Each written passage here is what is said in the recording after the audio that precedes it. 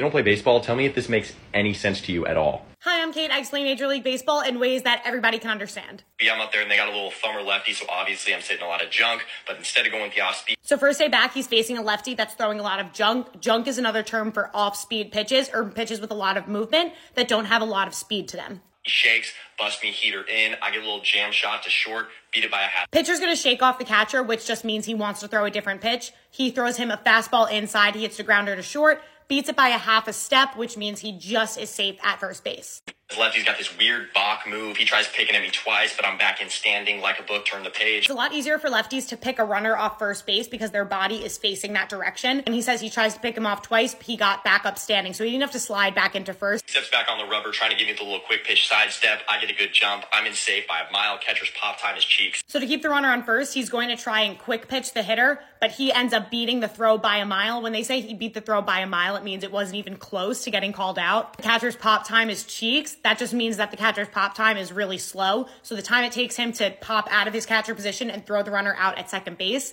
is not as fast. I'm on 2 with our cleanup at the plate. He gets the old Uncle Charlie roll over in the 5-6 hole. I'm thinking, okay, turn the corner, get on your horse. I'm scoring from second base.